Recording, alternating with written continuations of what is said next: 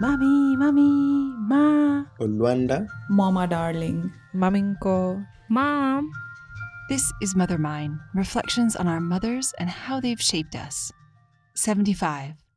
Unintentional. Out of being nice, culturally, my mother will not listen to you.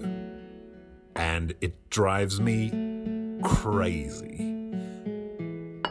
There's a lot of my mum offering, like, do you want a sweater? Do you want a pillow? Do you want something?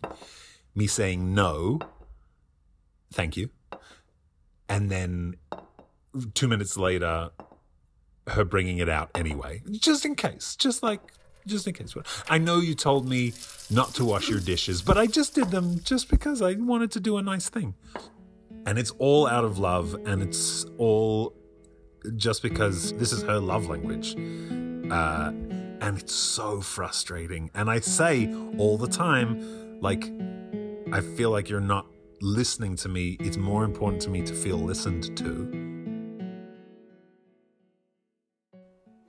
I grew up in a house where my mother made me, again, unintentionally, she made me feel that who I really was and who I really wanted to be was a superfluous option for later. And like what I needed to become was to squash all of the things that made me passionate about life into after I've done all my schoolwork and after I've achieved XYZ and after I've, contributed to the community in however many ways. I was so sure that I wanted to be a musician, and I can remember as a primary school child, I was like in, I don't know, 3rd grade, 4th grade. I was really young. And I noticed that all pop songs on the radio were about love. And I thought, you know what I'm going to do? I'm going to make pop music, but the lyrics are all going to be about, crazy stories. And so the first song I ever wrote, there is blood on the knife and it's trying to take your life. I don't remember the rest of the verse. And I was so excited about it that I ran to my mum. She was sitting on the computer in the computer room, which was one of those big boxes because that's, how old I am. And she must have been at the end of a long day. But for me, this was the most exciting thing in the world. For me, I was going to be the greatest musician of all time. And I had just written my first song. This is a day for the history books. This is going to be amazing. And I sang the whole song to her. And my mum, again, with the most tired, just drained face, said, why is it that you can remember this whole song, but you can't remember your math homework? So much of my understanding of my mum is her trying to flatten herself to make room for my father, the patriarch of the family, and her kids. That it's impossible to buy her a present because I don't know what her hobbies are. I grew up in a house where she would iron and wash our clothes while watching television. And that was her time. Her relaxing time was doing chores and the TV happened to be on. I was in 10th grade and I went to the doctor for a checkup or something. And the doctor just mentioned casually, oh, you're about that age and you're going through things in school. You should keep an eye out for depression. And I said, how do I know? And he listed some things. He said, a lack of emotion, everything feels grey, tired all the time. I don't remember what else he mentioned. And I said, yeah, I've been feeling all of those things constantly for 2 years. And he said, okay, then you might have depression. You should go and sort that out.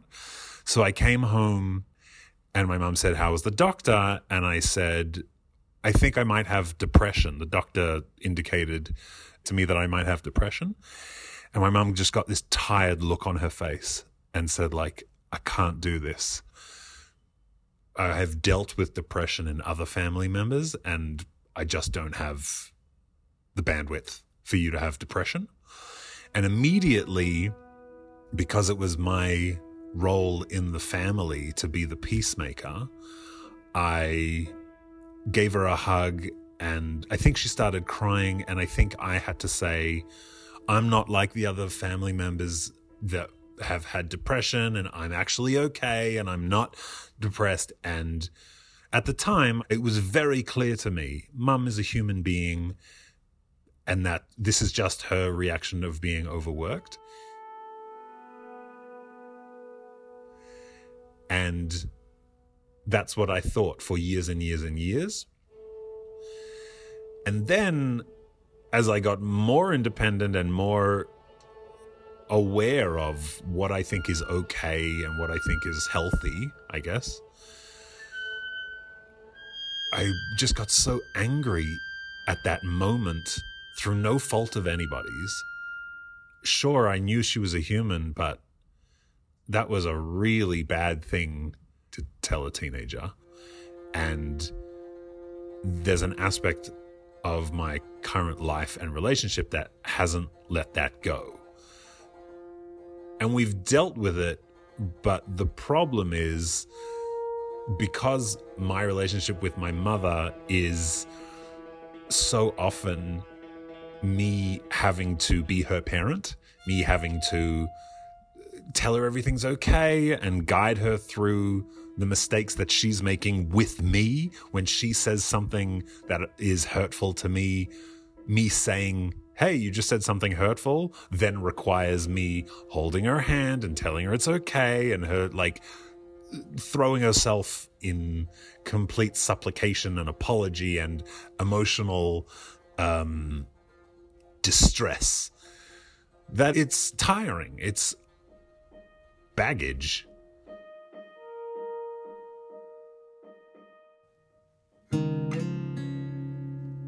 I really connect with the concept that's being thrown around at the moment that if you really want to help your kids, you need to demonstrate all of those things. If you want your kids to have self-love, then you need to love yourself, and you need them to see you loving yourself and taking care of yourself and standing up for yourself and like all of those normal, healthy things. And my relationship with my mum is that she didn't do that. She gave so much of herself to, and gives so much of herself to her family, that it's frustrating to be around her because she wants connection and a relationship more than she wants to actually hear about your day or actually tell you about her day.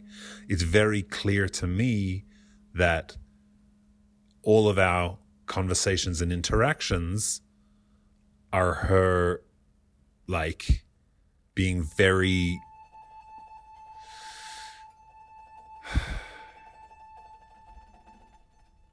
desperate for the end result rather than what it takes to like have that type of relationship.